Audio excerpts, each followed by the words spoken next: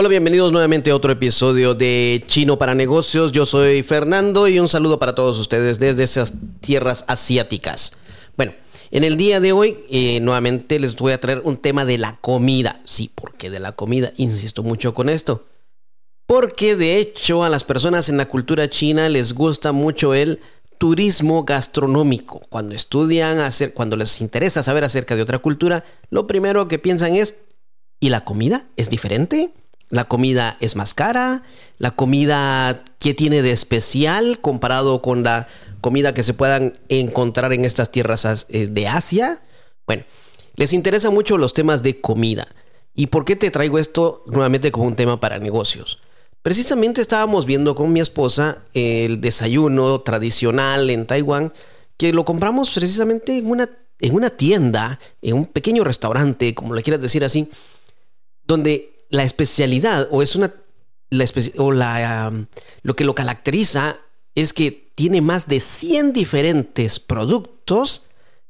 Sí, más de 100 diferentes productos y la comida te la sirven rápido, en unos cuantos minutos. Si hay mucha gente esperando, tal vez tendrás que esperar 15 minutos máximo. Estoy hablando de una exageración, pero normalmente es como comida rápida, no esperas tanto, esperas que 2, 3 minutos, 5 y ya tienes tu comida. Bueno, y estas son tiendas de desayunos. Y así como lo oyes, y más de 100 tipos de producto, y no es que tengan a un ejército de personas cocinando, no tienen ahí a 5, 10, 15, 50 personas cocinando para diferentes platos. Normalmente si ves la cocina es pequeña y hay 2, máximo 3, a veces solamente hay una persona ahí cocinando y preparando todos estos platos. Lo que les encanta a los taiwaneses o a las personas en la cultura china es la variedad de comida. Con algo que sea diferente, con que le cambies un ingrediente y le pongas otro nombre, pues para ellos va a ser diferente totalmente.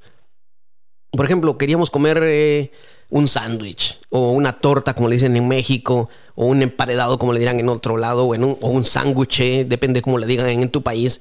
Bueno, aquí te ponen 3 o 4 diferentes tipos de pan. Ya sea el pan de hamburguesa, o el pan de un hot dog, o el pan, 2 piezas de pan sándwich, o otro tipo de pan. Y ya con eso ya es una diferencia, ya es otro plato, incluso hasta puede variar el precio. Y otra diferencia es que lo quiere con queso o sin queso, o con extra queso. A ese mismo pan le pueden poner ya sea atún.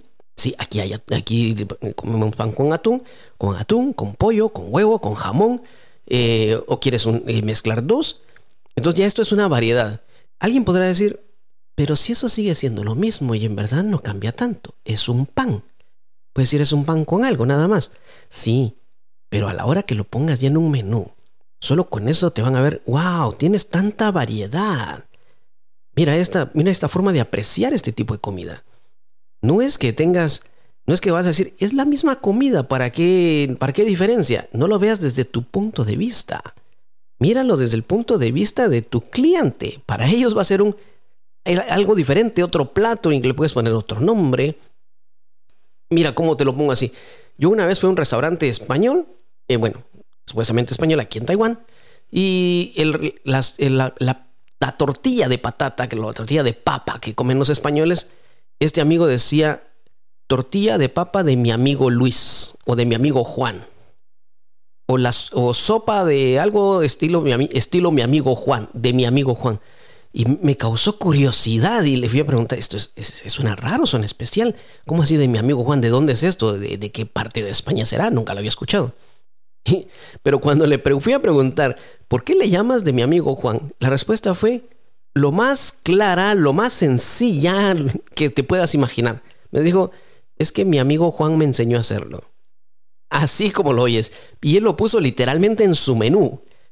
Fue su amigo Juan quien le enseñó a hacer esa sopa o esa tortilla, y así lo puso él en el menú, y entonces en su menú ya era totalmente diferente a cualquier otro restaurante, porque decía tortilla de patata de mi amigo Juan, o sopa de algo de mi amigo Juan. Ya era algo diferente, a todo el mundo le causaba curiosidad, y bueno, es un plato especial de ese restaurante, lo hace único, de mi amigo Juan. Así una pequeña diferencia, sí. como te puede sonar raro, pero es la verdad. Entonces, esas pequeñas diferencias son las que van a hacer que tu negocio sea más atractivo. Te estoy hablando de comida, porque si alguien quiere venir y poner un restaurante de este lado del mundo, pues con la comida va a entrar. ¿Qué es lo que tiene la impresión de la gente ahí cuando viene a un restaurante extranjero? Primero, es muy caro. Todos dicen, no, es que es comida española, es comida argentina, es comida mexicana, es comida peruana, es comida colombiana. Y lo primero que piensan es que es muy caro. ¿Es muy caro a comparación de la comida taiwanesa? Quizás. Pero si empiezas a darle esta variación, diferentes tipos de opciones, ya no te van a ver como es un restaurante normal. No, te van a ver como que tienes variaciones. Por ejemplo, he ido a un restaurante colombiano, muy sabroso, muy bueno, por cierto. Y él me decía que tenía un sancocho. Y decía que hay un sancocho trifásico, hay un sancocho de pescado, hay un sancocho de pollo, un sancocho de carne. Y él vendía el trifásico. Pues sí, imagínate que en el menú diga sancocho y ponga 3, 4 diferentes tipos de sancocho. Ya con eso es una gran diferencia en su menú que lo hará especial. Se va a ver, tal vez tu menú se va a ver un poco más grande, más lleno y digas, no, pero voy a escribir demasiado y al final es lo mismo. No, el sabor va a ser diferente. Le estás cambiando un poco al producto y esa variedad es lo que te va a hacer especial. Recuerda, no, cuando queremos hacer negocios tenemos que causar una imagen en nuestro cliente. Y en este caso la imagen que vamos a causar es de variedad. Y algo pequeño le va a cambiar el sabor totalmente o la presentación totalmente a tu plato. ¿Qué más hay en este lugar de desayuno? Pues había algunos waffles, panqueques, ponqués, no sé cómo le llaman en tu país. Y hay también con diferentes sabores, que le echan miel, otros le echan helado, otros le ponen crema, otros le ponen jalea, el chocolate, mantequilla de maní. Y ya esto es una otra gran diferencia. Lo puedes anunciar con que vendes esto y con mucha diferencia. Así que negocios de comida que no he visto yo, al menos en mis viajes, de Guatemala no recuerdo que hubiera esta variedad, y en otros países tampoco, pues aquí son los que tienen más auge. Aquí la gente está más acostumbrada a comer fuera de casa que en casa. Sí tienen cocina, sí cocinan, pero muchas veces las personas consideran que es más barato y más rápido comer fuera que en casa, porque tienen que dedicarle tiempo a la cocina, a preparar todo. No, y por favor, no pienses que es porque sean perezosos, no. Es porque las personas aquí, ves en una familia y es normal que ambos trabajen, el padre y la madre, o esposo y esposa, que ambos trabajen, salgan de la casa y obviamente no les va a dar tiempo en la mañana a preparar todo un desayuno completo o preparar un almuerzo completo y llevárselo para la oficina. Aquí lo normal es comer afuera, es más rápido, más eficiente, más barato y ya es cultural. La gente está acostumbrada ya a esto y así es como viven y trabajan. Piénsalo un momento. Por ejemplo, si vas a abrir un negocio de comida y vas a tener solamente 3, 4 platos de especialidad, ¿por qué no le cambias algo y lo haces un poco diferente? La variedad es lo que atrae a los clientes acá en la cultura china. No hablemos de comida. Piensa en tu producto. Vendes una máquina. Piensa si esa máquina tiene diferentes funciones, o una máquina especializada, o una máquina que lo tenga todo. ¿Por qué no lo pones y lo anuncias? A la gente le va a gustar ver que tienes una máquina que tiene diferentes funciones y una que las tiene todas. Posiblemente eso aumente tus ventas, eso aumente tu clientela, aumente que la gente le dé curiosidad de ver, bueno, yo quiero todo. O yo solo quiero una función y te especializas en esa. Quizás descubras que hay otro camino para tu empresa. Quizás veas que lo que pensabas que era el producto estrella en un país, tal vez no lo sea acá y sea otra cosa. Si vendes un tipo de ropa, por ejemplo, tienes diferentes estampados, diferentes colores, diferentes cortes. No tienes que meterle tanta inversión.